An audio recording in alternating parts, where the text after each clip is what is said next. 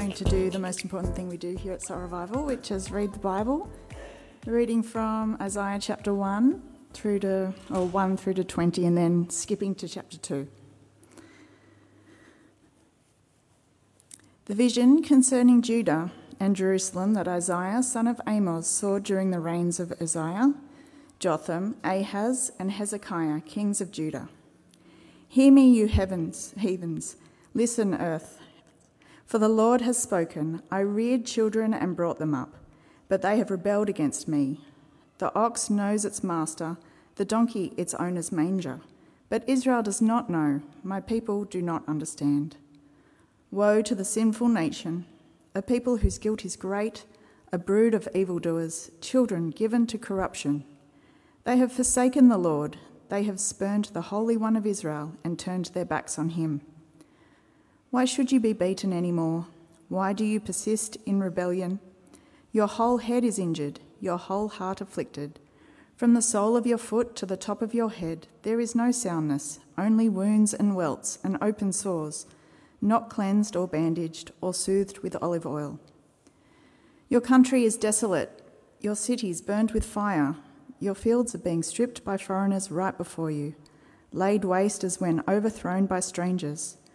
Daughter Zion is left like a shelter in a vineyard, like a hut in a cucumber field, like a city under siege. Unless the Lord Almighty had left us some survivors, we would have become like Sodom, we would have become like Gomorrah. Hear the word of the Lord, you rulers of Sodom. Listen to the instruction of our Lord, you people of Gomorrah. The multitude of your sacrifices, what are they to me, says the Lord? I have more than enough of burnt offerings, of rams and the fat of fattened animals. I have no pleasure in the blood of bulls and lambs and goats. When you come to appear before me, who has asked this of you, this trampling of my courts? Stop bringing meaningless offerings. Your incense is detestable to me, new moons, Sabbaths, and convocations. I cannot bear your worthless assemblies. Your new moon feasts and your appointed festivals I hate with all my being. They have become a burden to me.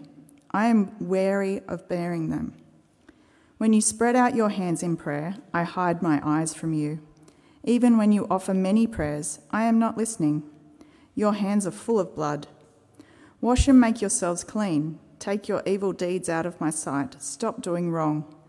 Learn to do right, seek justice, defend the oppressed. Take up the cause of the fatherless, plead the case of the widow. Come now, let us settle the matter, says the Lord. Though your sins are like scarlet, they shall be as white as snow. Though they are red as crimson, they shall be like wool. If you are willing and obedient, you will eat the good things of the land, but if you resist and rebel, you will be devoured by the sword, for the mouth of the Lord has spoken. Continuing from chapter 2. This is what Isaiah, son of Amos, saw concerning Judah and Jerusalem. In the last days, the mountain of the Lord's temple will be established as the highest of the mountains. It will be exalted above the hills, and all nations will stream to it. Many peoples will come and say, Come, let us go up to the mountain of the Lord, to the temple of the God of Jacob. He will teach us his ways, so that we may walk in his paths.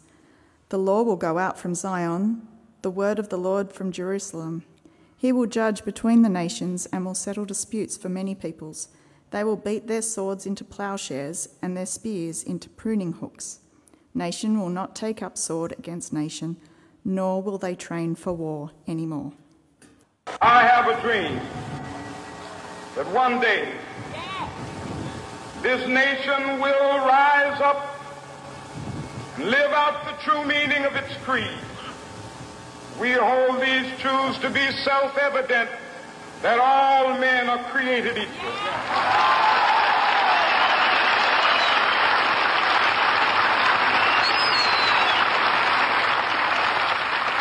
I have a dream that one day on the red hills of Georgia, the sons of former slaves and the sons of former slave owners will they be able to sit down together at the table of brotherhood. I have a dream that one day, even the state of Mississippi, a state sweltering with the heat of injustice, sweltering with the heat of oppression, will be transformed into an oasis of freedom and justice. I have a dream. My poor little children will one day live in a nation where they will not be judged by the color of their skin, but by the content of their character. I have a dream today.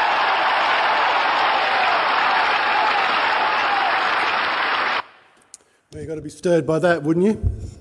Pretty stirring speech, indeed one of the greatest of all time, delivered by Martin Luther King in 1963 in front of 200,000 people there at Washington DC, a stirring vision calling for the end of racial discrimination. It seems that everyone these days are getting in on the vision statement, and so, going from the sublime to the ridiculous, we have this. One day, every person in Metropolitan City will live no further than a 2-minute drive from McDonald's. There you have it. Hardly as inspiring as Martin Luther King, yet our vision statement nonetheless. Everyone's getting in on the vision statement these days. How about you? Do you have a vision statement? Should we have a vision statement for our lives? More importantly, does God have a vision statement?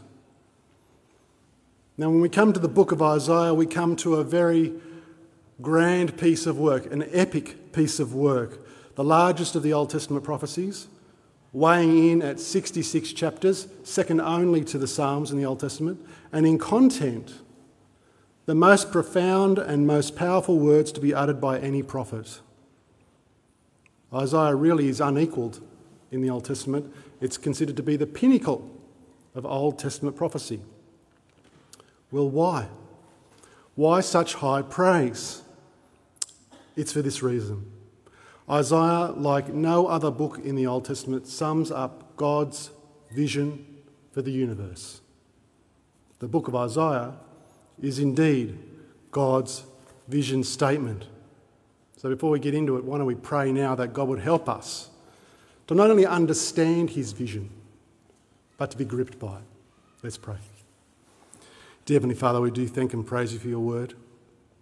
And Lord, as we come now to this grand piece of your word, we do pray you would help us to understand it, but not just to be hearers of your word, but to be gripped by it, that our hearts would beat like yours and want to see your kingdom come.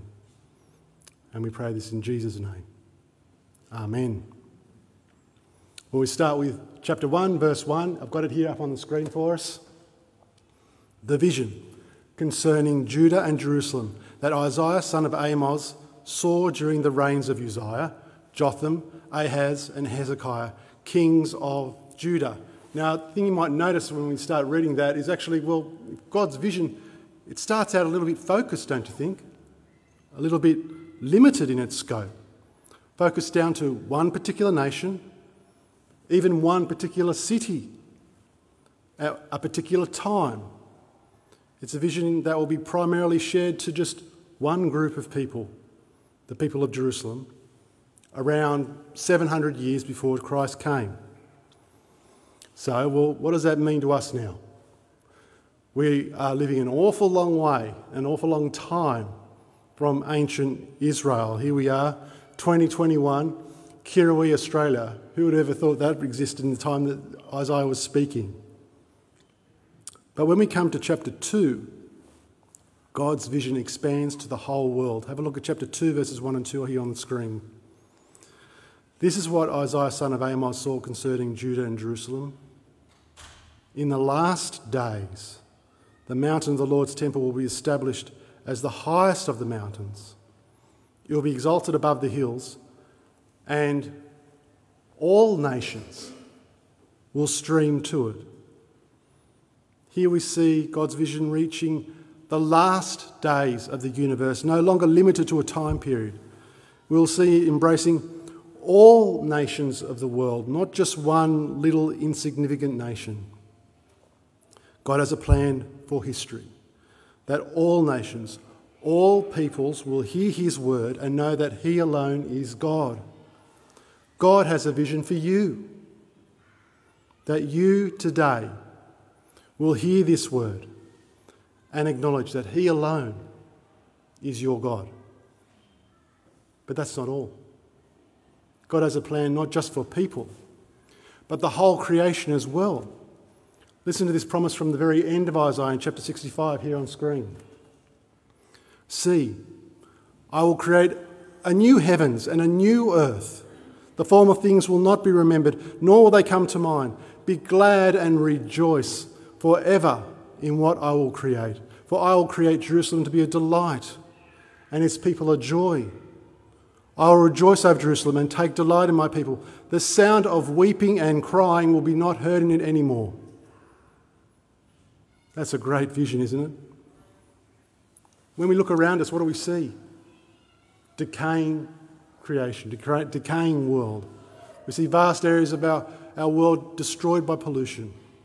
We're looking at each other tonight through masks because of a viral pandemic. There's always some place somewhere in this world that's suffering from famine and war.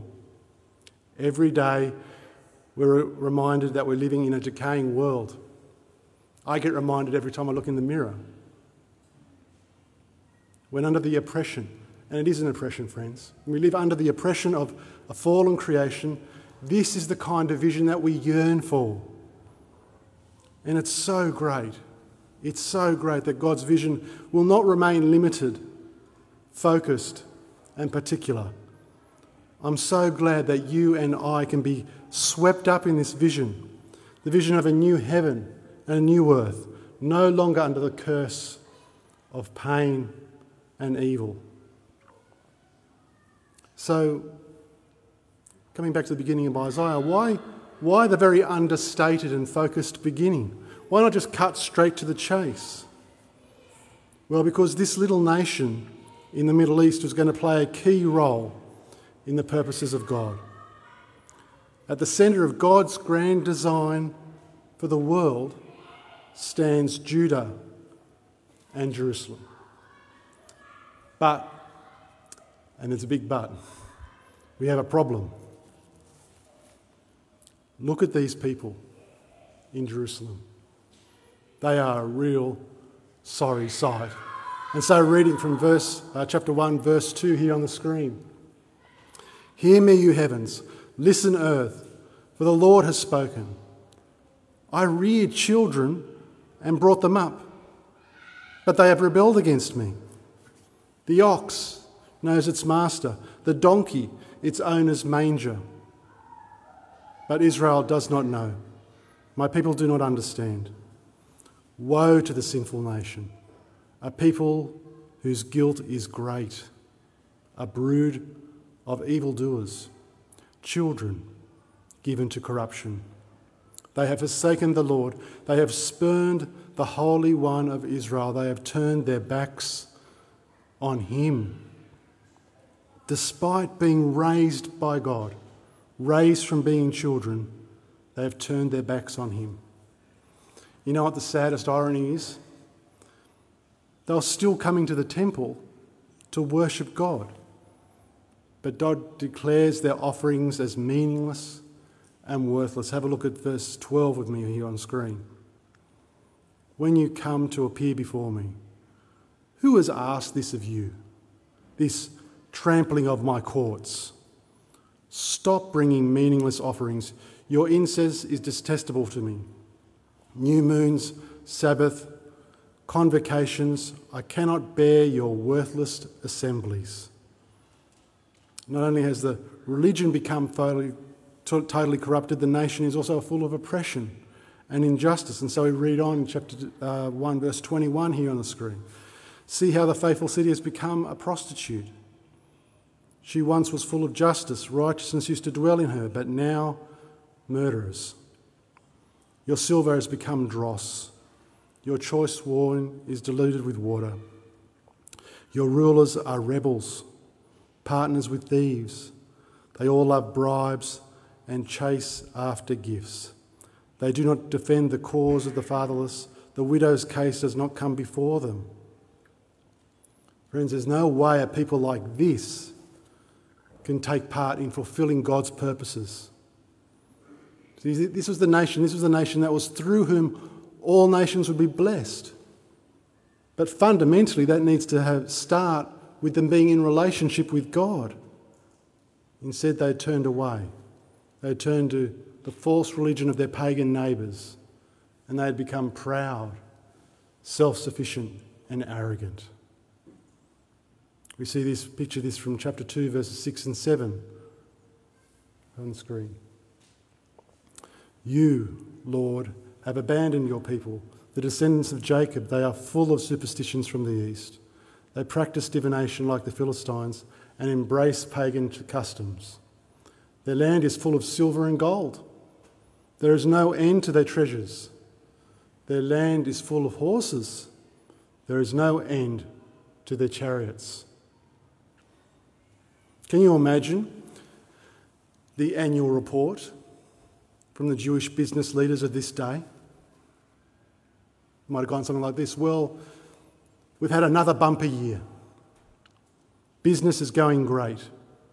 And our expansion into the international market, well, it's going very well, and especially going well once we've embraced these different cultures. It's a wonderful example of multiculturalism. We go to their religious festivals, and they can come to ours. And as the wealth flowed in, the pride grows and grows, and everyday dependence turns inward to themselves rather than dependence on God. Isaiah calls it for what it is at the very end of chapter 2, verse 22. I've got it here on the screen for you. Stop trusting in mere humans who have but breath in their nostrils. Why hold them in esteem? Now we can shake our heads at this sorry picture, but really it's a sobering warning for us as well, because we too can be just like the people described in this passage. Idolatry and pride is as much a problem for us as it was for the Israelites. Because this is what really an idol is. It's not something that might just be a garish statue in the background. An idol is any person or anything that we devote ourselves to and become dependent on rather than God. I'll say that again. What's an idol? An idol is any person or anything that we devote ourselves to and become dependent upon rather than God.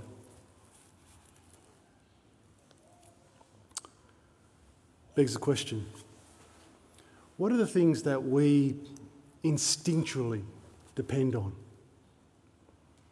Our smarts? Our intelligence? Perhaps if we haven't got so much of that, maybe we depend on our health, our money, our expertise, our career. Maybe it's our reputation, our possessions, our investments. Here's a good test for us to ask ourselves. What is it that I would really fear losing? What really makes me jump up and get going if I have a fear of losing that? Friends, God stands above and beyond all these things. He's the creator and sustainer of all these things. We've got to rest in Him and upon Him and fully dependent upon Him. Otherwise, our trust is misplaced and we're in danger of judgment. And this is the warning of Isaiah in this passage here. The rejection of the true God will result in certain judgment. Have a look at chapter 1, verse 24 here on screen. Therefore the Lord Almighty, Mighty One of Israel, declares,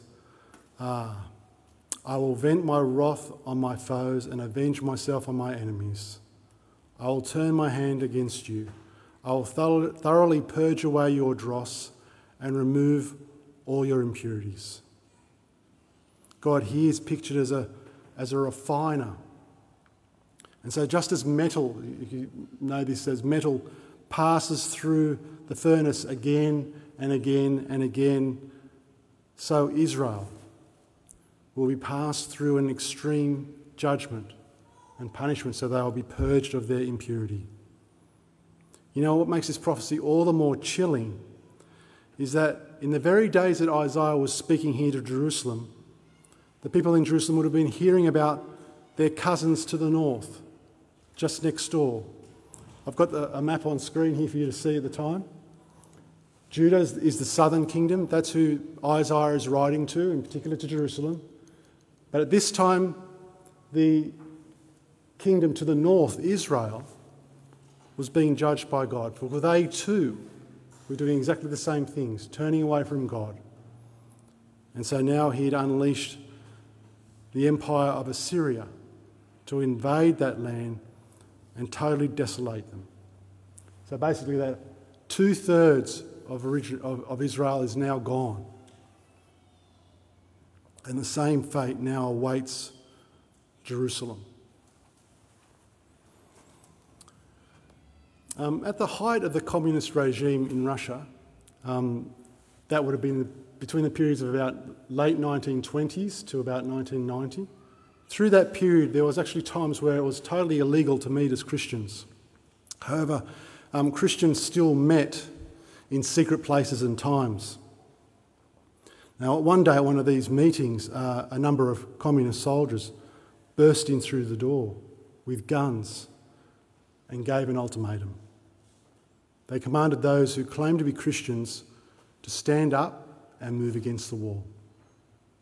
But they said this: if you want, you can stand up and leave. If you're going to choose to let go of Christianity and live the communist way, you can leave this building, no questions asked, and you won't be harmed. Slowly, people began to leave the building. But some stood up. Not the majority, just a few, stood up and went against the wall, declaring their allegiance to Christ, come what may. The soldiers closed the door behind the last to leave, then turned to the ones against the wall and said, well, now that we've got the true Christians here, can you explain to us what Christianity is all about? They put their guns down and then they started to listen to the gospel, although I'm sure it was through quivering voices, what it was all about. It's a great story, isn't it? You know, I don't know if it's even true, but it's a great at illustrating that idea of purging out the pretenders from the ones that are honest and truly following God. The pretenders from the faithful. God purged Israel again and again until there was only a handful of faithful people left. You know, it's terrible that God had to give his people up to such a dark experience before a handful would repent. It's a sober warning to us, because it's not unheard of that some people will go through terribly dark times before they turn back to God. Don't let God have to do that to you. God punishes his people because he loves them. He cannot stand that they stand far off and plummet further and further into the abyss of sin. No, he's driven by love to turn his people back to him. But how can God forgive these people?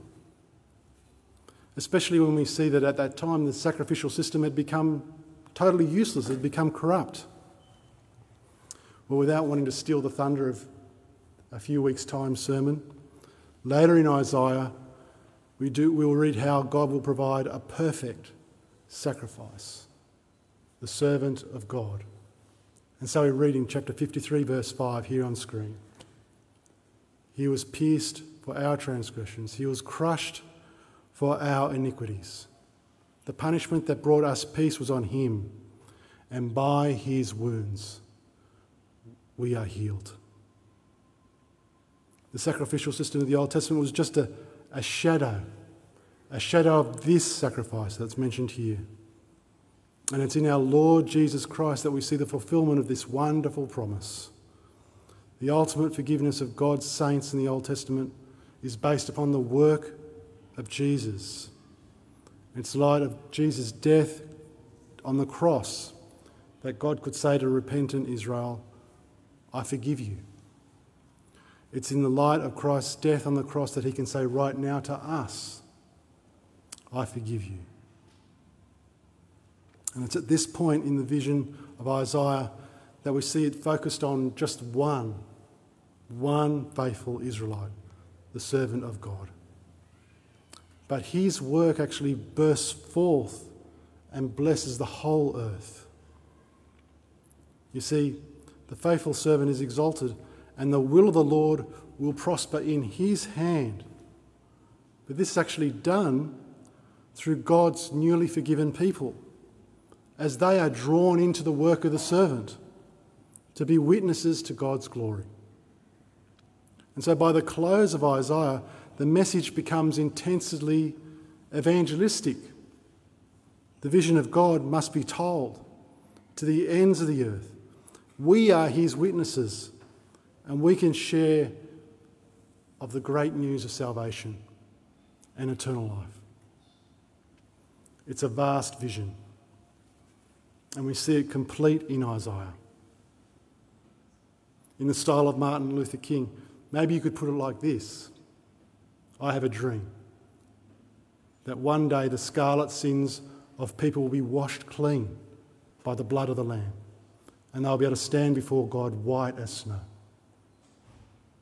I have a dream that there will be an end to the brokenness of this world, and God's people will be able to shelter with him in a new heaven. I have a dream that one day all nations will stream to the mountain of the Lord and stand before God and praise him for the wondrous things he has done. I have a dream today. But we don't have to dream. We can say, I can see the work of the faithful Lord Jesus Christ, who makes this dream become a reality. That is the vision that needs to grip us. The vision is nothing less than the gospel itself. The gospel is great news. It's something that is life-changing, setting the direction of all that we do. The things on God's heart need to be the things that are on our heart. The prophet Isaiah actually is a great example for us. For as he stood, he found himself standing in the court of heaven. And God asked, whom shall we send? And Isaiah called out, here I am, send me. God's vision had become Isaiah's vision, and he devoted his life to proclaiming the word of the Lord. Do you know a great way to embrace God's vision would be for us to do? To become commitment helpers. Want to be a witness to God's glory at the Woolooware gathering. As we relaunch that gathering, wouldn't it be great to have some people from here willing to be part of growing the kingdom in another part of the Shire, in Cronulla?